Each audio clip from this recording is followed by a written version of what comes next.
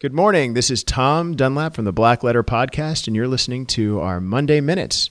Let's get started.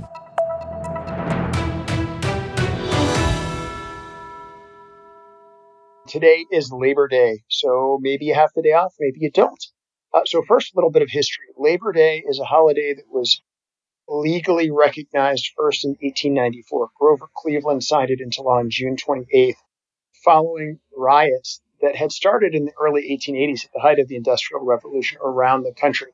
The last riot, kind of the straw that broke the camel's back, was the sort of infamous Pullman riots over the Pullman Palace Car Company, where employees in Chicago went on strike to protest wage cuts and firing of union representatives, and the government, Grover Cleveland, deployed troops, and some people ended up dead.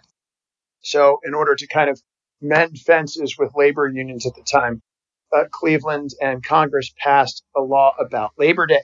But what does that mean for you if you're an employee and you're working today? Well, an employer can require you to work. He or she or it, the company doesn't have to give you a paid holiday on Labor Day. While it is a federally recognized holiday and the federal government workers have it off, it doesn't mean that you have it off or that you get special holiday pay. There are no laws, federal laws at least, that require that. So hopefully you're sitting by the pool and barbecuing today. But if you're at work, when you get home, hopefully you get a chance to barbecue this afternoon and take this little bit of knowledge with you. I'll drop a little other random piece of knowledge about Grover Cleveland himself. He was one of the only presidents to get married while he was president of the United States.